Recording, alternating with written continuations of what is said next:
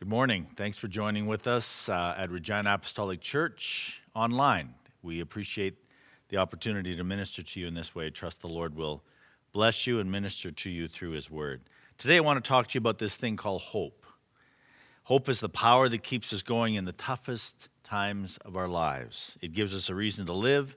It takes obstacles that we come across and it transforms them into possibilities. It's been said that a person can live for 40 days without food, 4 days without water, 4 minutes without air, but only about 4 seconds without hope. I don't know how you quantify that last piece, except to say that it's truly the power that energizes our lives. The difference between a person with hope and one without is not just obvious, it's actually very stunning to see the difference between those two groups of people.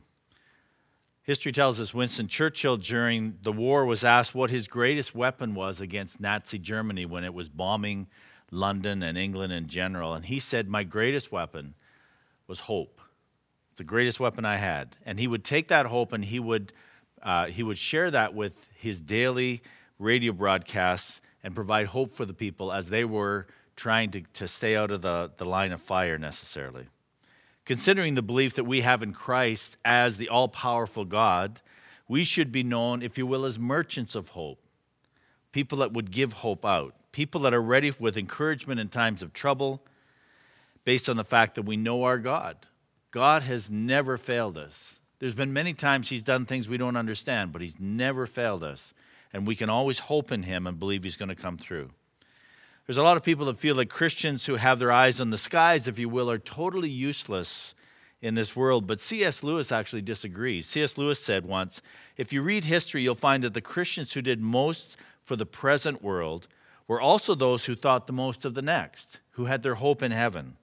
It's when Christians have largely ceased to think of the other world that they become so ineffective in this world. He said, aim at heaven and you'll get the earth thrown in.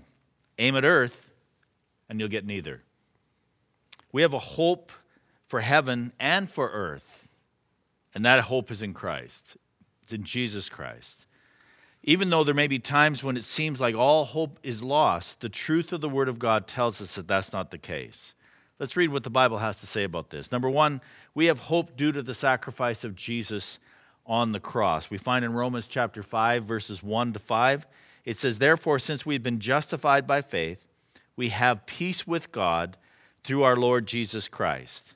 Through Him we have also obtained access by faith into this grace in which we stand. And we rejoice in what? In the hope of the glory of God. Not only that, he said, but we rejoice in our sufferings, knowing that suffering produces endurance. Endurance produces character. Character produces hope. And hope does not put us to shame. Some people are questioning whether they should hope in Jesus Christ because it might be just a ruse. It might be something that doesn't work. Maybe they don't add up or whatever the case may be. Let me encourage you this Sunday morning, if you're listening on Sunday morning or whenever you're listening, that your hope will not put you to shame if your hope is in Jesus Christ. Because God's love, he continues, has been poured out into our hearts through the Holy Spirit who has been given to us. Our hope is because of the sacrifice of Christ on the cross. We have a hope that says we are saved, we're going to make it to heaven as our home when we die, and we can live securely in that fact due to the sacrifice of Christ here on earth. The book of Hebrews confirms this in chapter 6, verse 16, when it says, for when people swear by something greater than themselves and all their disputes, an oath is final for confirmation. So when God desired to show more convincingly to the heirs of the promise, that's you and I, the unchangeable character of his purpose, he guaranteed it with an oath. So that by two unchangeable things in which it's impossible for God to lie, we who have fled for refuge might have strong encouragement to hold fast to the hope set before us. What is that hope? That God loves us, that he's with us, that he won't forsake us, that he'll get us through whatever it is we're presently experiencing. He continues, he said, we have this as a sure and steadfast anchor of the soul, a hope that enters into the inner place behind the curtain. In other words, it's based in the reality of the presence of Jehovah himself. where Jesus has gone as a forerunner on our behalf, having become a high priest forever after the order of Melchizedek. We have a strong and secure hope in our salvation because God swore by himself, not by somebody else, but by himself, to prove that it is secure. We have his word on it. There isn't anything else on the face of the earth that you could have hope in and yet trust that it was going to come to pass, that your hope would be fulfilled as much as God and his word. Our hope is strong, it's secure, it's steadfast, even if in many situations we don't find ourselves faithfully responding to that hope. There's many times we doubt this. I don't know what your life is like, but I find myself on occasion doubting some of the things that I'm experiencing. I take a step of faith. I'm wondering if the Lord's going to be there.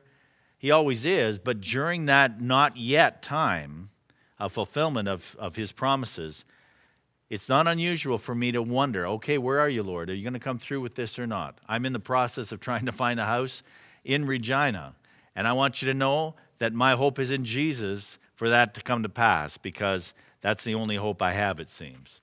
Is he going to come through? Yeah, absolutely. It doesn't look good right now, but there's no question that I can still trust in his hope because it's strong, secure, and steadfast. Number 2, we have hope not only for the next life, but also for this life. It says in Ephesians 1:15, "For this reason, because I've heard of your faith in the Lord Jesus and your love towards all the saints, I do not cease to give thanks for you, remembering you in my prayers, that the God of our Lord Jesus Christ, the Father of glory, may give you the spirit of wisdom and revelation in the knowledge of him, having the eyes of your hearts enlightened, that you may know what is the hope to which he has called you." This isn't just some casual thing. This isn't an emotional experience. This is not something that just an add-on, if you will. You can actually know what is the hope to which he's called you to. You can know this in your heart, in your mind. What are the riches of the glorious inheritance in the saints, and what is the immeasurable greatness of his power towards us who believe, according to the working of his great might. Not your great might, according to the working of his great might. Many Christians feel that the power of Christ is reserved only for the forgiveness of sins and justification alone. And yet he's called us to understand that the hope of our calling is not just simply after we pass away, but it's for our time here on earth as well. That we can know, underline that word, that we can know the working of his power, not tomorrow, not the next day, not just because we hear it through somebody's stories or somebody preaching, reading a book, watching a show on TV, but our hope can be known in our spirit personally.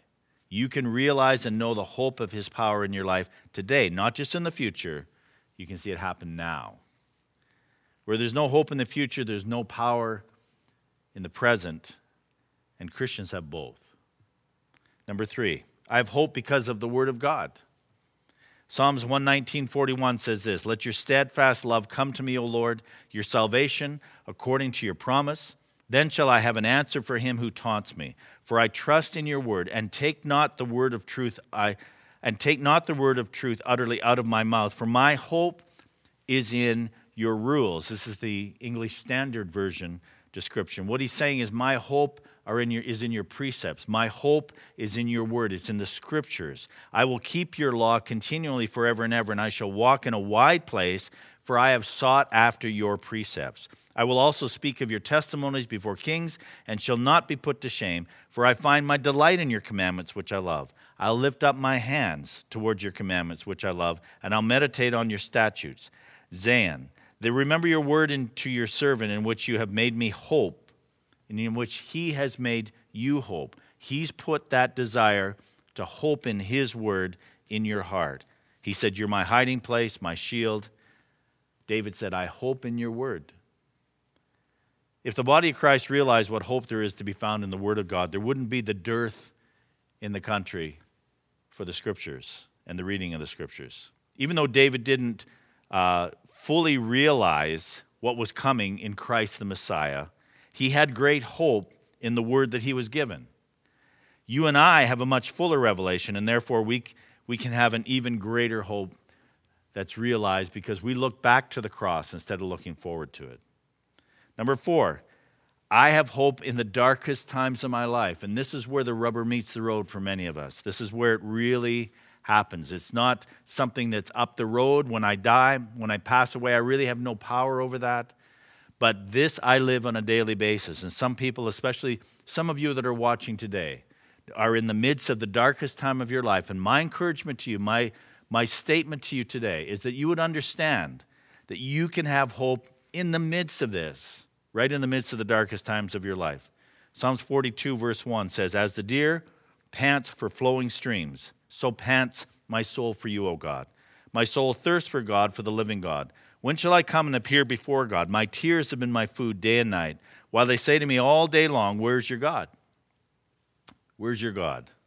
That taunting in the back of your mind on a daily basis that you hear when you're in the midst of the darkest times of your life. These things I remember as I pour out my soul, how I would go with the throng and lead them in the procession to the house of God with glad shouts and songs of praise, a multitude keeping festival. In other words, you're thinking back to the times in your life where they weren't the darkest times, they were the greatest times. You really appreciated that. You longingly look forward to that. And then David said, he started to speak to himself. He said, "Why are you cast down, O my soul? And why are you in turmoil within me? Hope in God." David said, hope in God. Don't hope in your circumstances. Don't hope in your army. Don't hope in your kingship. Don't hope in any of the circumstances that you find yourself in. Hope in God. He said, "For I shall again praise him, my salvation." Our hope in God is always fulfilled. There's never a time when my hope in God is fruitless. Lamentations chapter 3. This is one of the most profound scriptures when it comes to hope. It said, "So I say, my endurance has perished.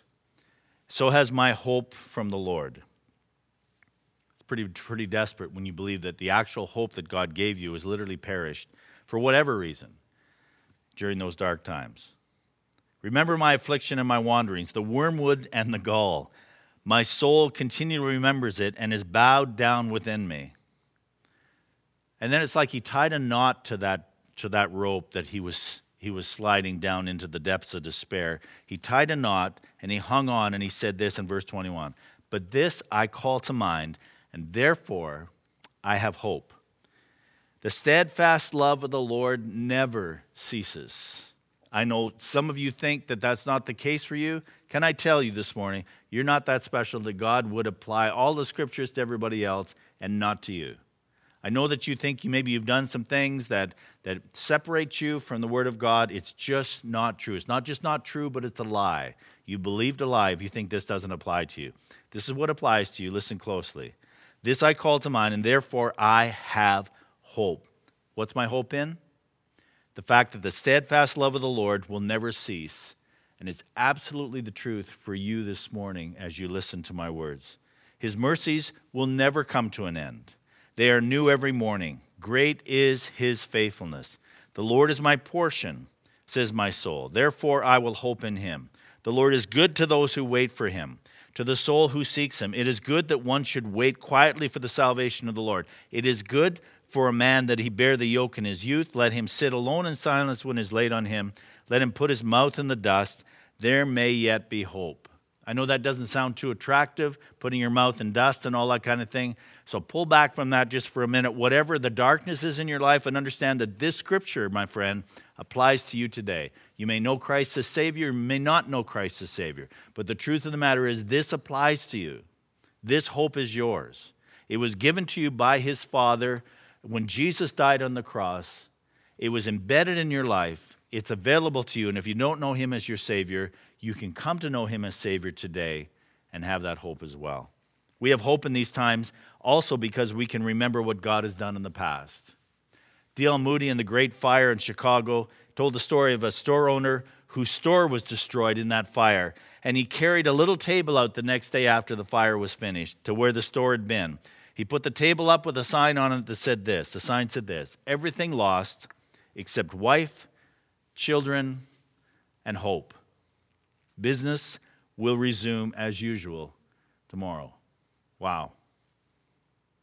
That's powerful. If anybody had reason not to hope, That man would be one of them. Finally, number 5, this hope brings fruitfulness and blessings to our lives. So aside from hoping in the ability for the Lord to come into your life and resolve the situation you're focused on, regardless of the hope about all of these things being dealt with, the Bible says there's a corresponding fruitfulness and blessing that comes when you hope in him that may not even have anything to do with what you're hoping for. Jeremiah 17:7 says, "Blessed is the man who trusts in the Lord, whose trust is the Lord. He's like a tree planted by water that sends out its roots by the stream and does not fear when heat comes, for its leaves remain green, and he's not anxious in the year of drought, for it does not cease to bear fruit." Why? Because his hope is in the Lord. And the Lord will constantly reinvigorate our lives based on the place that we are finding ourselves in him. We find ourselves in him in faith because we hope that he's not going to leave us, that we can trust his word, and that he's going to pour himself out upon us fresh on a daily basis. Why can we trust for fruitfulness? Because our hope and our trust lies in the one that can fulfill those promises.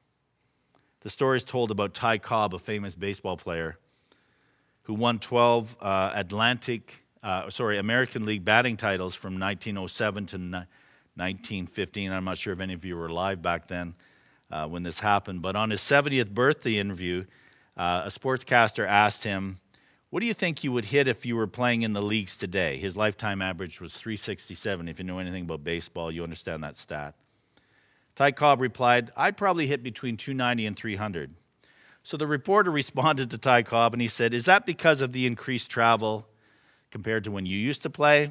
Would it be because of the night games or the turf, the newer stadium or pitchers?" And Ty Cobb looked at him, shook his head. He said, "No, it's because I'm 70 years old, man. I'm 70 years old. I just can't do what I used to do. I think I could pull in a 290 or a 300 in spite of the fact I had 367 before." You say, "Boy, that's pretty cocky." Maybe, but he had a hope. We can expect that same level of confidence in our lives as Christians. It's not cockiness because it's not based in us. It's based in him.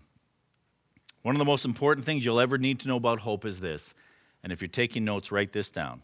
Here it is. If my hope is based in anything outside of Christ, it's always, always, always a fruitless hope. Anything that's based in my hope outside of Christ is always a fruitless hope. Every time. Hope is based on any hope based on things is short-lived. Nothing in the world gives you more false hope than the first 4 hours of a new diet. It doesn't take long for you to think, my hope is dissipated. I'm lost. I don't know what your life is like, but that's my experience. Someone may ask, is there any hope in this situation? The answer is always the same. Hear me. This is specifically for someone who's listening this morning. The answer is always the same. Regardless of the present circumstances, regardless of your outcome, regardless of your situation, regardless of whether you put yourself in that scenario or you came by it unawares and it had nothing to do with you. In Christ, the answer is very simple. It's an unqualified, unquestionable yes. There's always hope. Always hope. If your hope is in a relationship, there's going to be plenty of reason for you to lose hope. If your hope is in your finances, you're going to find out that finances actually will produce nothing of lasting worth. Not that there is anything wrong with those things. It's just they're not what we're supposed to put our hope in. If your hope is in your job or your possessions, your ability to rationalize, your intellect, an upcoming event, maybe something's happening in the future, you're really looking forward to that, nothing wrong with that. But if that's where your hope is, or even in your self-worth, you're going to find out that these are also leaky boats.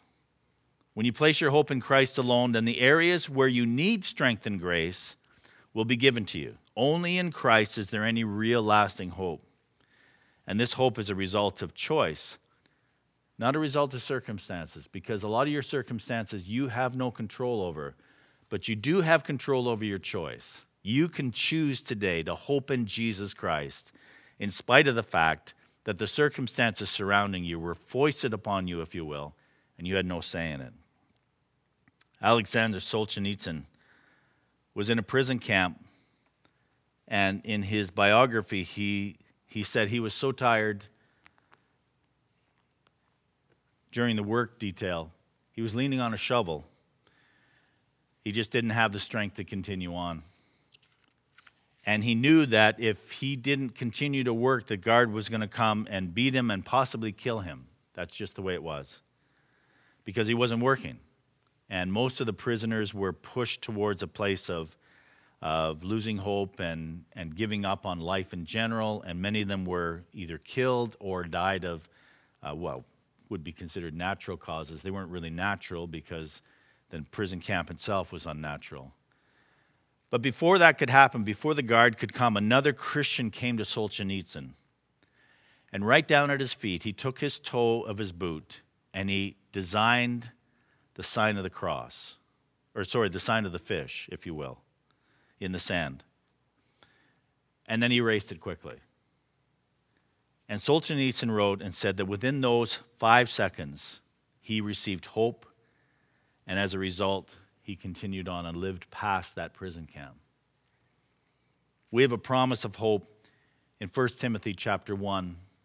I'll just quickly read through it. In the verses 3 to 9, it says, first of all, our hope is imperishable. When you hope in Jesus, there's nothing that can destroy that hope. It doesn't matter who you are, what your circumstances are. That hope will not perish. It said in verse 3 and 4, blessed be the God and Father of our Lord Jesus Christ, according to his great mercy. He has caused us to be born again to what? To a living hope, not an historical hope.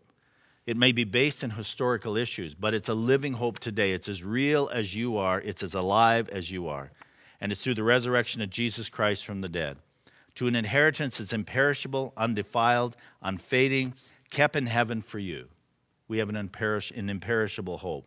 We also have a hope that's protected by God. In verse 5 it says, who by God's power are being guarded through faith for a salvation ready to be revealed in the last time. He goes on.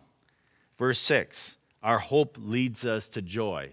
It's not enough just simply that we have this hope that's imperishable, is protected by God, but its path takes us to a place of joy in spite of our circumstances. He said, in this rejoice, though now for a little while, if necessary, you have been grieved by various trials. In spite of the trials, you can still rejoice. He said our hope will be tested and proved sound. Verse 7, so that the tested genuineness of your faith, more precious than gold, that perishes though it is tested by fire, may be found to result in praise and glory and honor at the revelation of Jesus Christ. Our hope is going to be tested, and in the midst of his tests, proven real. And finally, it said in verse 8, our hope gives us faith to believe that we'll see Jesus. Aren't you glad for that? Is that your hope this morning? Are you looking forward to that? Do you ever question whether that hope is real? Because it is. It is. He said in verse 8, though you have not seen him, you love him. Though you do not now see him, you believe in him and rejoice with joy that is inexpressible, joy unspeakable, if you will, and filled with glory.